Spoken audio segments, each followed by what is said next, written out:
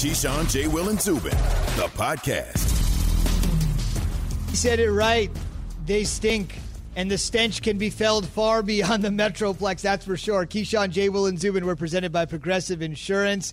If it's any day ending in a Y, we're talking football with you. It's a beautiful Tuesday morning. If you're watching on ESPN News, you should take a look at the Brooklyn Bridge. Here we are just outside the East River on Pier 17 on the water. Dan Graziano, ESPN NFL Insider, joins us here this morning. Dan, so many juicy matchups to look forward to this particular week. The return of Jimmy G to New England. We'll talk about that later in the week. The matchup of Baker and Burrow in one state, and is one side regretting what the other one finally got. And, of course, the made-up game between Pittsburgh and Tennessee that was supposed to happen but was canceled due to COVID-19. Those are all stories you're going to be following this particular week. But there's another story that is brewing.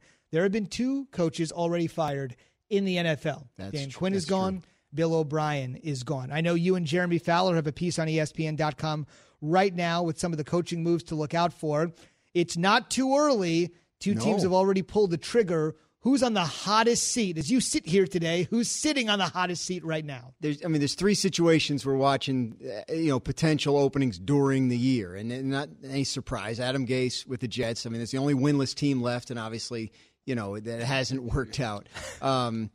Detroit, obviously, they won the game Sunday. Matt Patricia buying himself certainly some time. But I think a lot of people around the league are watching that situation. If it continues to go badly, they could make a change there. They said that at the end of last year, that Patricia and Quinn had to show something this year in order to get another one. And then Jacksonville, Doug Marrone is obviously a guy people are looking out for. So those are the three big ones we're kind of watching as in terms of the most likely to happen sooner rather than later. And obviously by the end, check back a month and a half from now, some situations could look worse than they already do, better than they already do. But last year there were 5 teams that changed head coaches. That's the fewest in a decade. And usually when you have the lower number the next year, the big number, the number goes higher. Right. So when you look at the surprise guys that could potentially be out there, the Denver Broncos, the Minnesota Vikings, even though Mike Zimmer just signed an extension. What are you hearing about Minnesota and Mike? Well, they like him. Obviously, they just extended him. He's been the coach there. They've had success. But, you talk about a surprise. People always say, well, what are the surprises? If I knew where the surprises were going to be, there wouldn't be surprises. But I think this would be a surprise. However, they're sitting there at 1-5. They got all kinds of money sunk into the quarterback. They had playoff expectations, and this is a situation where if it were to continue to go badly, right, they're 1-5. Let's say they finish 3-13, right? Then obviously you have to watch that for a potential change in Minnesota.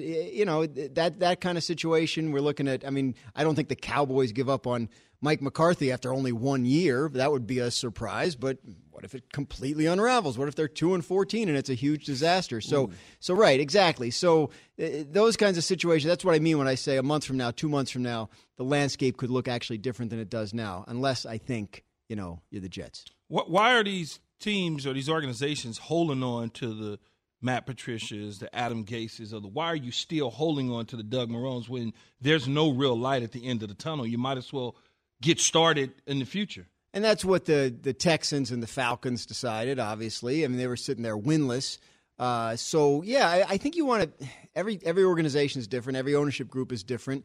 Detroit has gone through a transition recently where the controlling ownership changed hands, within the same family. But I think a lot of times teams are they want to make sure and give a fair chance, right? So if you're not eliminated, right? I mean, what if Detroit wins its next 7? I mean, like that kind of stuff does happen. There are 7 playoff spots available per conference this year. So out of it at this point isn't necessarily the same thing as it's been in years past. And then there are relationships, right? I mean, maybe Doug Marrone and the ownership of the Jacksonville Jaguars, they may just like each other. They may not want to. What did we talk about with Jason Garrett all last year? Like they didn't want to get rid of him, right? Yeah. Like this.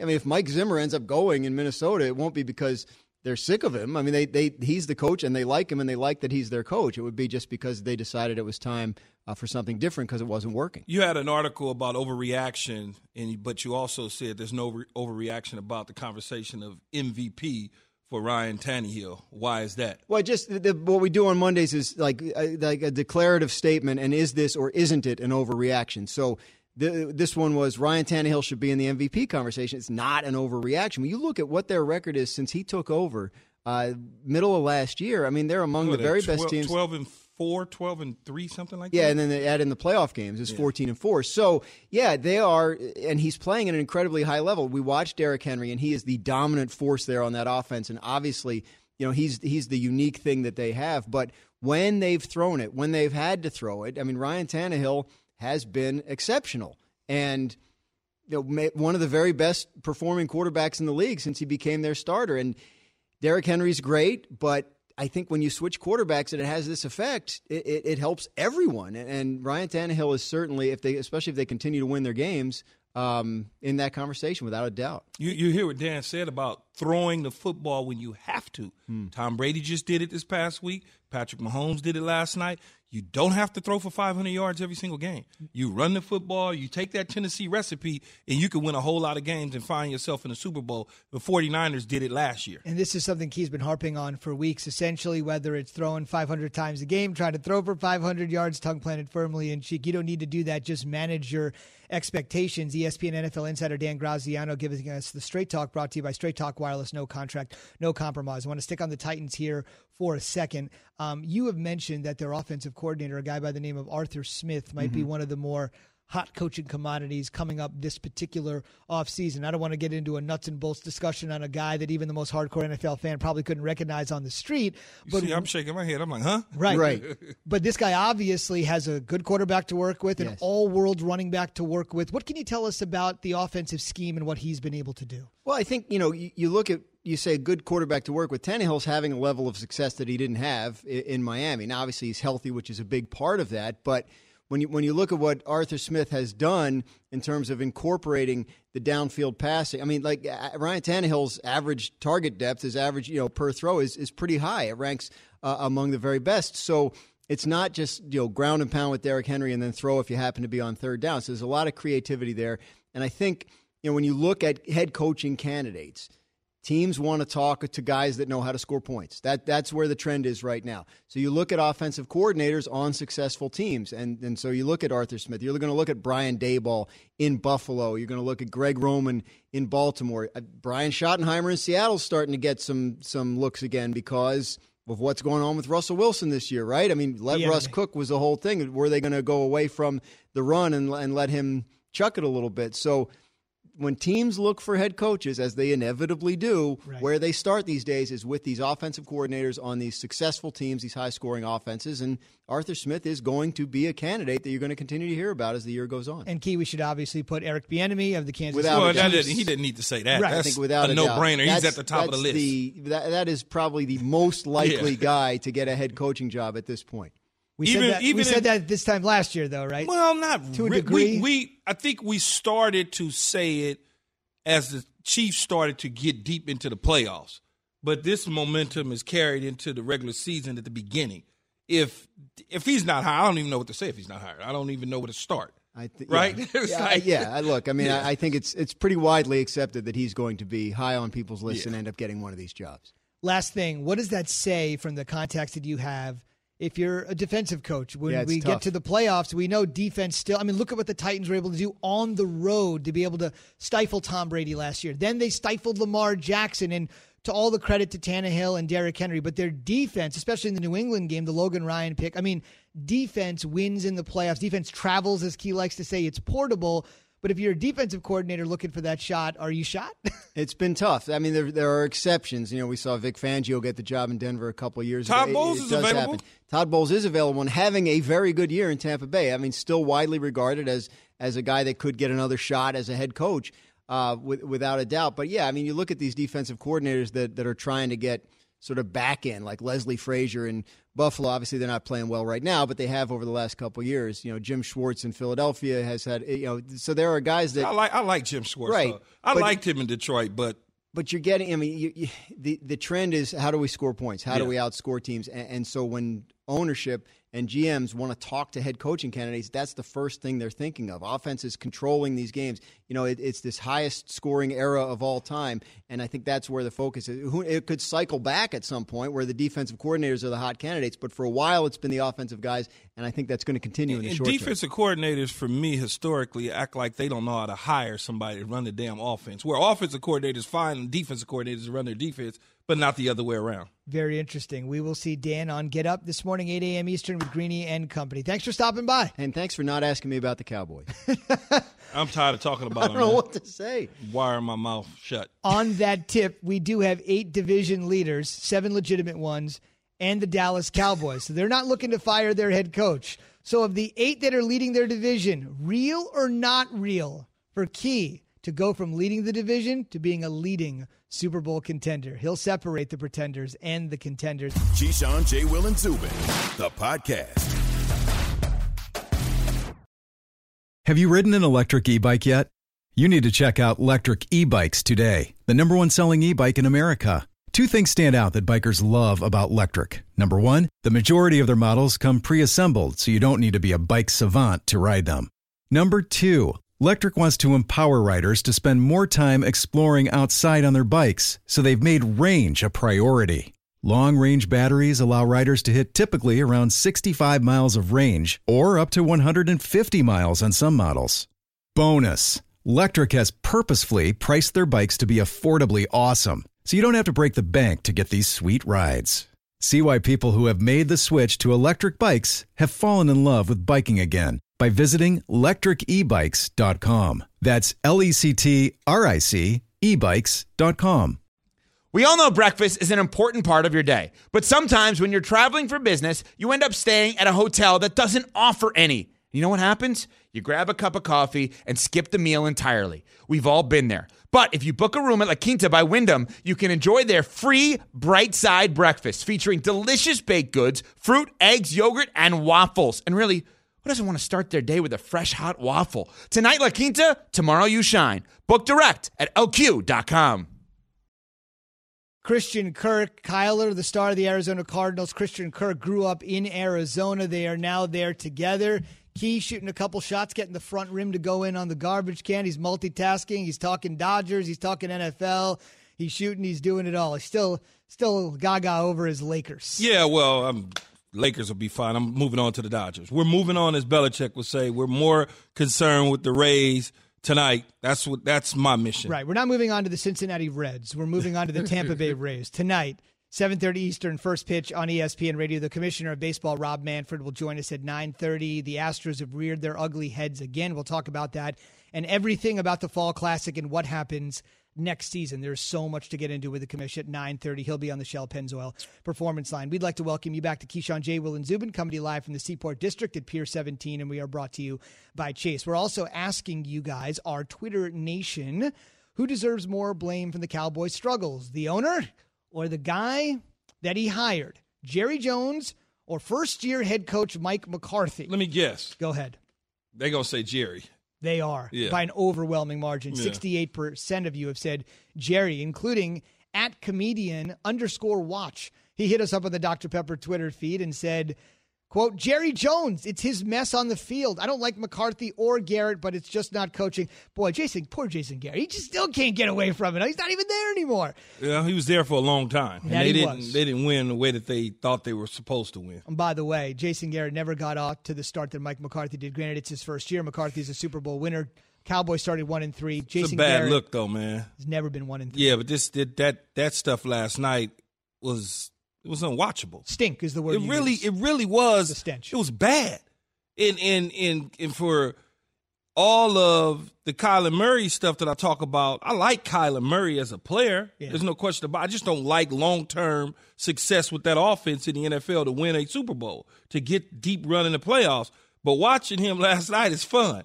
Just watching him run around and stuff like that is, as I would say, it's cute. I like it because it's just like, he's smaller than everybody out there. He's just like, bam, bam, bam, move out the way. And they can't catch him. It's just, it's fun to watch, especially when he pulls the ball down and lets that thing fly in the air. When he dropped that on Christian Kirk, and that thing left his wrist, I knew it was 6 just by how he he cocked and delivered. I'm like, oh, yeah, he got somebody. Then they panned to Kristen Kirk. I'm like, oh, that's 6. It's over.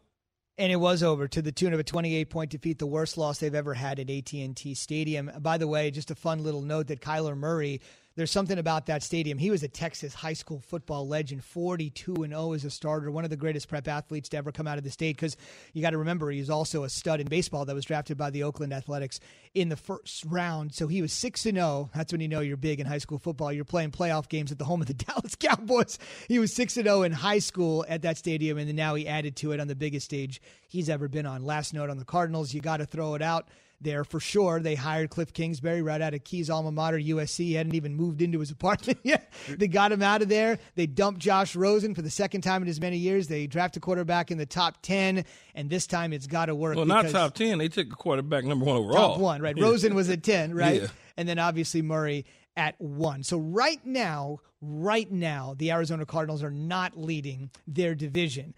The Seattle Seahawks are. But let's reel or not real. Essentially, let's run through all 8 division leaders as we get closer to the midway point of the season. And Key will tell you, are they real or not real with regards to doing what all 32 want to do when the season starts? Win the whole thing. Are they legit right now or not? Let's start in the NFC East with the Cowboys sitting at 2-4, high on the hog, on top of the NFC East. This is pretty easy, right? No, and we're talking about real as far as getting to the Super Bowl, not just winning their division. If they won the division and they got into the playoffs, they backdoored it to the playoffs. Whoever wins that division backdoored in the playoffs, they don't have a chance. They're going to get bounced in the first round and keep it moving. Can you believe whoever wins the division, obviously the Giants and the Eagles just one pace back, which is unbelievable, is going to host a playoff game. How many games is Washington back? Because Washington feel like they still in it too. Remember, they beat the Eagles in week 1, so they got their one victory. They are on the board with their one win, but one of those teams is going to host a playoff game no matter what. What if the Giants just get fake hot, meaning like they win 6 games this year, and a 6-10 team win the division, or a 7-9 team win that division, and they stack up, and the Giants were the team to win the division? I think about it from a tiebreaker perspective. You get to a point where either the Giants or Eagles win this week to pick up their second win, and then Dallas loses to the Washington football team. Suddenly Dallas is out of first place, and one of those two pathetic teams is in first place. Speaking of pathetic, everybody's, the Bears. Now, come on, man. They're not legit. They're 3-0, they're not legit. They're 4-1, they're not legit. Key, they're 5-1. They are legit. And I learned my lesson from last year, San Francisco 49ers, every week. The best players he left those guys down in Atlanta, Matt Ryan and Julio Jones, and they're down in Atlanta. And every week, the Niners just win, win, win. This is Chicago. The portable recipe. Play defense. Nick Foles, don't turn it over. Don't cost us.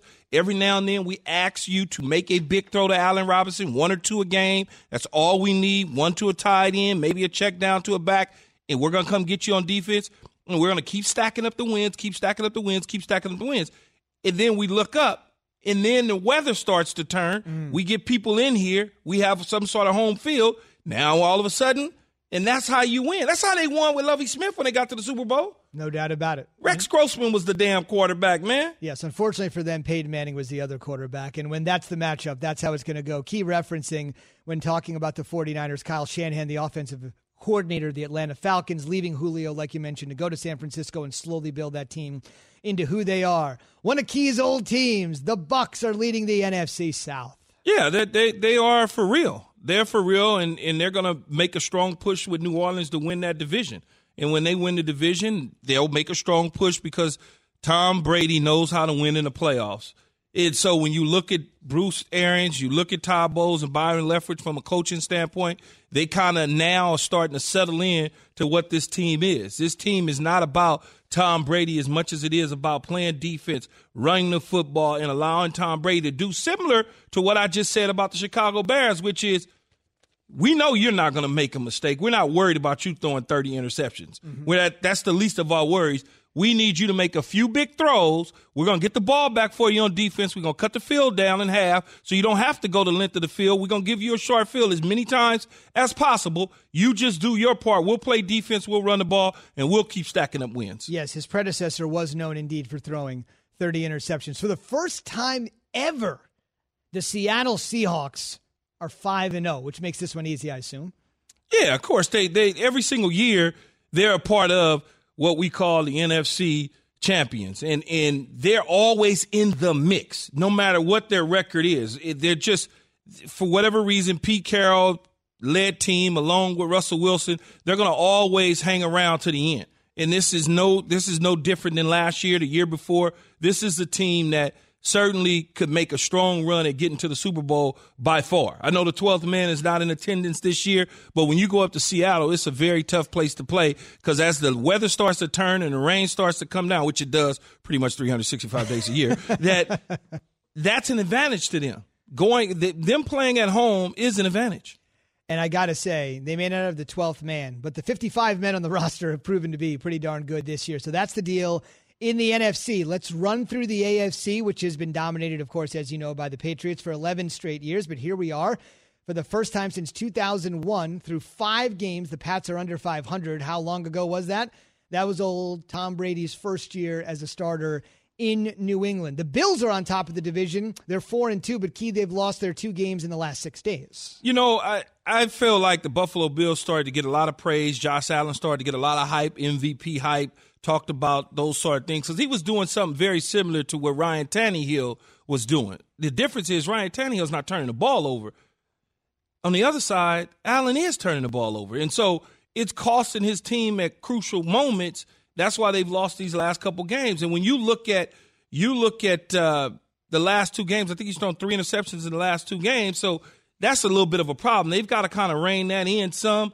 And when you talk about this division, I think New England is more, for me, more of a contender and a true contender once they get Cam back going again and on board the way that he was prior to the COVID situation. I think the New England Patriots will run away with the division. I didn't feel that way before, but now I do. As Key has said, and I think this is a pretty safe statement, I'm just going to trust Bill Belichick until I can't trust him anymore, which will probably be to the end of time. Yeah, every year, New England lose 1 or 2 games, people start freaking out, and then what do? They wind up making deep runs into the playoffs. And I know, they had Tom Brady. Yeah, they had Tom Brady. Tom Brady ain't there anymore, but Bill Belichick is. So until somebody tell me and show me something different, I'm rolling with New England. Speaking of great coaches, let's run through these last 3 really quick, all with terrific head coaches, starting with Mike Tomlin at the Steelers at the top of the AFC North at 5-0. Absolutely. Right there. Going to be there all the way in the end. Mike Tomlin, one of the top 5 head coaches in the National Football League. I don't know where you put him. I know he's not 1 because of Belichick, but you're putting him somewhere in that other 4. The Steelers and Tomlin will take on the Titans and Mike Vrabel on Sunday. The Titans are 5-0 on top of the AFC South. They're real, too, because, again, they have what the Steelers have. They have what Chicago have. They have exactly what Tampa Bay has, which is we're going to run the football, we're going to play solid D, and we're going to make you make mistakes, and our quarterback can make big throws when we need him to. And lastly, the Kansas City Chiefs. Pretty quick here, right? Obviously. Yeah, same recipe last night. They can, Patrick Mahomes, 225 yards, 2 touchdowns, 0 picks, running the ball, 245 yards. Allaire had, I think, $160. He was great last night. That's that recipe. As you start to see all these teams that are winning with winning records, that's their recipe. Run the ball, play defense, and allow our quarterback to throw it when he needs to. And that's it. Kansas City will be in Denver on Sunday. On the way, sure, some teams are getting ready to play their 6th game of the season, and certain teams in college football are getting ready to play their first.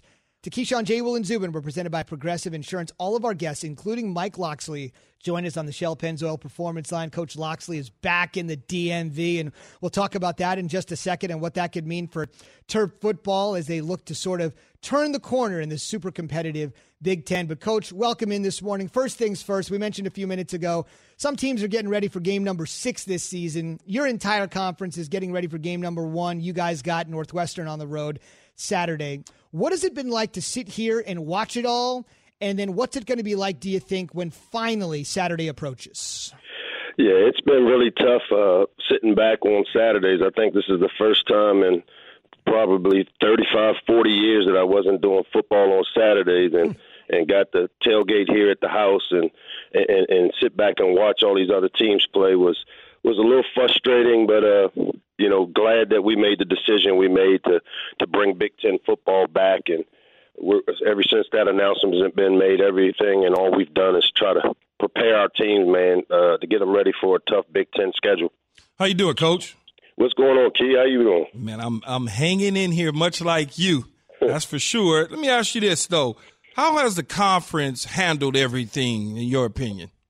Yeah, first, obviously we've taken a lot of hits because of how things have been perceived on the outside. Now, being part of the inner discussions, as head coaches and athletic directors and the commissioner, we were meeting twice a week, usually, up through these decisions. And I think ultimately the decision was made when we paused and postponed was just based off purely medical advice. We have a medical subcommittee that looked into everything, and until we had more information, just weren't comfortable. And I'm in total support of Kevin Warren and the job he's done as the commissioner and trying to navigate something that's never been done before. And, I know it's easy to take shots from the outside looking in, but I thought it's been handled really well. I thought the communication amongst the league office, the coaches, the athletic directors, all have been really clear and concise, and we all kind of knew where we were headed. I'm just glad we've got it back and allow our players and our players in our conference to be able to add some value to themselves. Speaking of players, how have your players handled the stop and start, the stress of not knowing if, in fact, they were going to have a season? You know what? They've done a great job of it. One of the tenements of how we've tried to develop the culture around here was, we're going to worry about today and we'll deal with tomorrow. And we've said that from the day we got here because, we took over a program where we had just lost a player. There was a lot of issues that were going on when we came in. And so I said, our rule of thumb will be let's live for today. Let's take care of everything we can today, and then we'll deal with tomorrow. And that mentality served us best, especially dealing with COVID and how fluid things are, that every day was a new day. So, for a head coach or for a team to try to plan out things and say what next week looks like and to put together a training regimen or training schedule, not knowing what was going to happen the next day made it really tough. But when we really locked in and focused on let's just worry about what the rules of the game are today, it helped us get through it pretty well. Coach, I'm so glad you mentioned it's a very poignant, sad moment, the death of Jordan McNair, the player for the Terps last year that passed away during a practice. And that is obviously something you weren't a part of. You weren't a part of that particular coaching staff when that occurred. But it is something that hangs over the program. But I want to kind of mention something from a larger perspective. I mentioned as I introduced you, you're a DMV guy, D.C., Maryland, Virginia, for people that aren't familiar with that area of the country, one of the most fertile recruiting grounds in America. How do you feel personally just being back in this part of the country after being at New Mexico and Alabama under Saban, which we'll talk about in a second, to be home and to sort of be right there within arm's reach of some of the best talent in America as you have a really tough task to get this team going in the right direction in one of the toughest conferences in all of college football? Well, for me, it feels great to be home. I mean, very few times in your career are you able to coach, play, work right where you were born and raised. And for me, everyone that has ever known me since I've gotten into this business knows that the Maryland job was the job I've always coveted. I've been here, 13 years, 3 different stops, one as a young assistant, another as a coordinator, and now as a head coach. So I've seen the good, bad, and ugly, but one of the things that has always attracted me to this job was the fact that there are so many players within a 45-minute to 1-hour drive that if you can find a way and create a niche for yourself to keep these big-time players here like we used to. There were times where we had the Sean Merrimans, the Vernon Davises, the E.J. Hendersons. All were guys that were born and raised, bred right here in the DMV. And so for me, it gives me hope that as we continue to build the culture and develop this team and put it on some solid footing, when you look at the Maryland job, we've had basically 4 coaches in the last 5 years. Mm-hmm. With Randy Edsall, I took over as the interim, DJ Durkin, and then Matt Canada took over as the interim. There just hasn't been any continuity in philosophies and structure and organizational structure. And now what I hope to do is put it on some solid footing, recruit really well, develop a culture of winning, and get it back to what I'm used to seeing Maryland football look like. Coach, how do you feel about coaches having the ability to test out, such as Nick Saban? We saw Nick Saban do this past weekend due to the coronavirus. It's interesting because these tests aren't always 100% foolproof, and so I think as long as the ethics behind the testing, which there's no doubt in my mind, these conferences are going to do what's right. We've seen a few false positives in our deal here, where we've had the positive antigen test, and then when you do the confirmatory PCR test, it comes back negative. So I think it's kind of a foolproof way of ensuring that you got a clean field, as we like to call it, with coaches, staff, and players. So have no problem with how it's been managed and how to be handled. Mike Locksley, Maryland football head coach and former Alabama assistant, joining us here on Keyshawn, J. Will, and Zubin. Coach, you formed a national coalition of minority football coaches earlier this year. How's that going for you? It's going great, and because of the type of people that I have that have joined in to help me. As I've said before, the formation of this thing, with COVID, it gave me a lot of free time to do a lot of soul searching. And as I like to tell people, turning 50 on last Christmas, my give a crap gauge is on E. And, I got into this business 30 years ago. And when I look around and see that the number of minority head coaches, whether it's brown or black people, or even women now coming up through the ranks, just are underrepresented in some of the best jobs in the country, being a coach and being a leader. It's frustrating. And so instead of just crying about it, as I've always tried to do in every aspect of my life, I said, let's figure out some solutions. Let's be part of a solution. And so I enlisted the help of some really powerful people in the football world, from Mike Tomlin to Nick Saban, to my mentor, Debbie Howe, Ozzie Newsome, Doug Williams. The list goes on of people that have had great success at the highest level in their respective fields, whether they're general managers, head coaches, and athletic directors, to create an organization that basically prepares, promote, and produces the next generation of coaches coming up through the ranks. You hear so many times, there's not enough viable candidates. Well, there's enough viable candidates, and what we need to do as a coalition is just put those people in front of the powers that be that make these decisions to show that there's some capable people that have the tools necessary, and they just need an opportunity. That's well said. Just give somebody an opportunity and let them run with it. I'm glad you mentioned Debbie Howe, the great athletic director, your mentor. And I just want to quickly mention that obviously minority representation in the NFL is a big story, but it's obviously a huge story in college football. But Mike is there in College Park. Mel Tucker, African-American first year at Michigan State, and James Franklin, African-American, obviously has done a fantastic job at Penn State. So best of luck to you, Coach. You got Northwestern Saturday. The Big Ten is back. Best of luck, and we'll be watching all season long. Man, go pop them, man. Don't play with them. Put them on their back.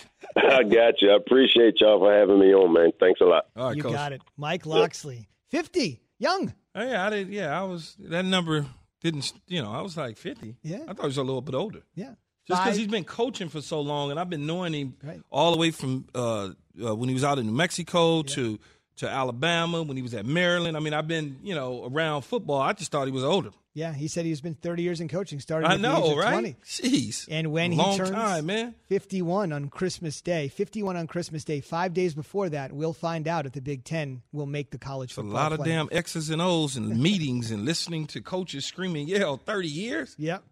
Nah, I'm good.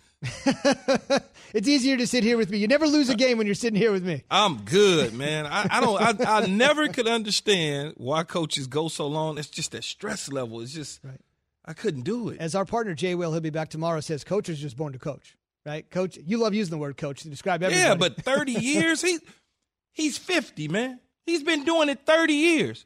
He's got another 30 to go coaching. Good stuff. Good stuff. On the way, you can make an easy case for Derrick Henry to be the NFL's MVP, but a really compelling case for Ryan Tannehill will make it. Keyshawn, J. Will, and Zubin, the podcast.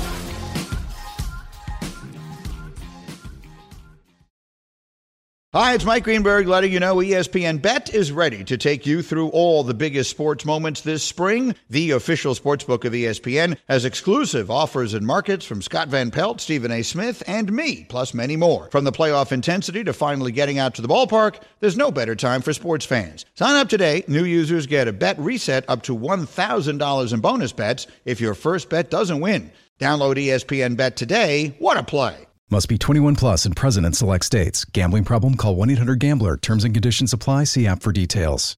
For the ones who get it done, Grainger offers high-quality supplies and solutions for every industry, as well as access to product specialists who have the knowledge and experience to answer your toughest questions. Plus, their commitment to being your safety partner can help you keep your facility safe and your people safer.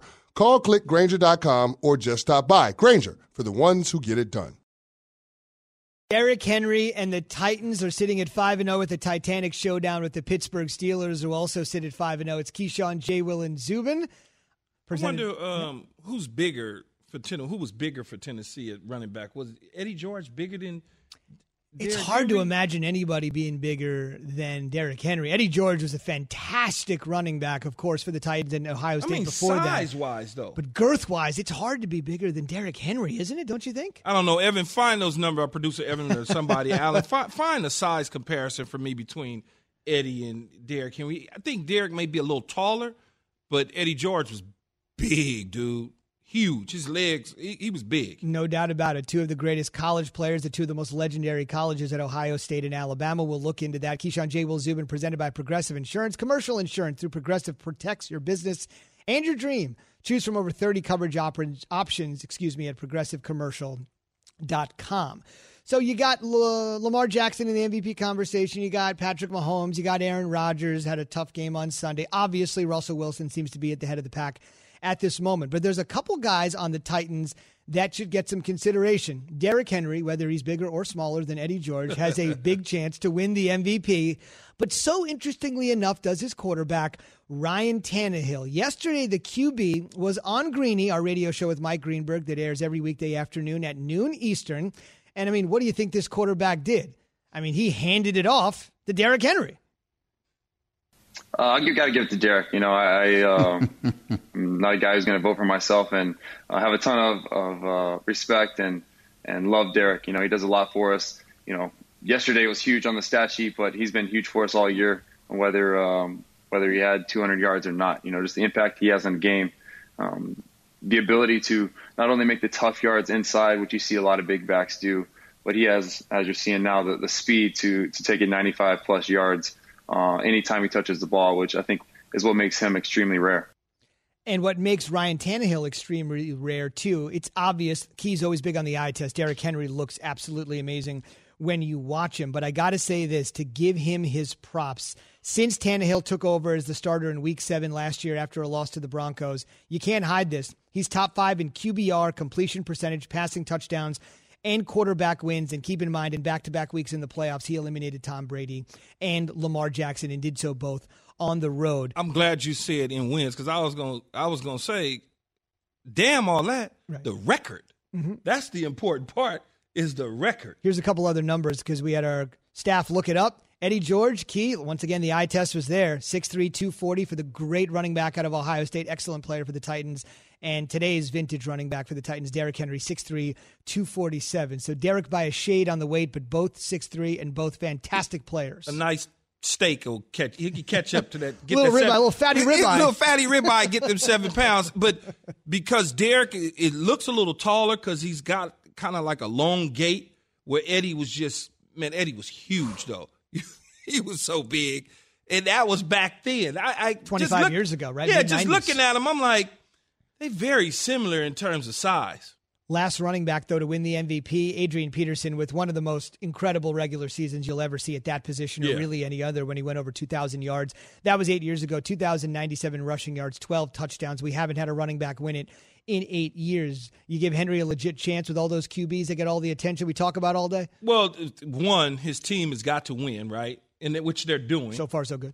And his numbers have got to be astronomical, meaning like he's got to get over the quarterback, you've got to be a 2,000-yard runner, or you've got to be LaDainian Tomlinson, 1,800 yards, 28 touchdowns on the ground, another couple throwing, a couple receiving. 1,500 yards isn't going to get it done for Derrick Henry. He's got to have big numbers. When you think about like Sean Alexander, for instance, 1,800 yards, 27 touchdowns. Even Marshall Faulk, Hall of Famer, 1,300 yards, 18 rushing touchdowns. But I think he might have had 1,000 yards receiving or something crazy like that. So all-purpose makes a difference when you come to running backs, unless you are a 2,000-yard back, much like A.D. was. Very hard to do. LaDainian Tomlinson won it 14 years ago. Sean Alexander, 15, and Marshall Faulk at the turn of the century, 20 years ago. Still to come, the reality for the Dallas Cowboys football team is that they look like a fantasy football team. We'll explain that. Keyshawn, J. Will, and Zubin next on ESPN Radio. Keyshawn, J. Will, and Zubin, the podcast.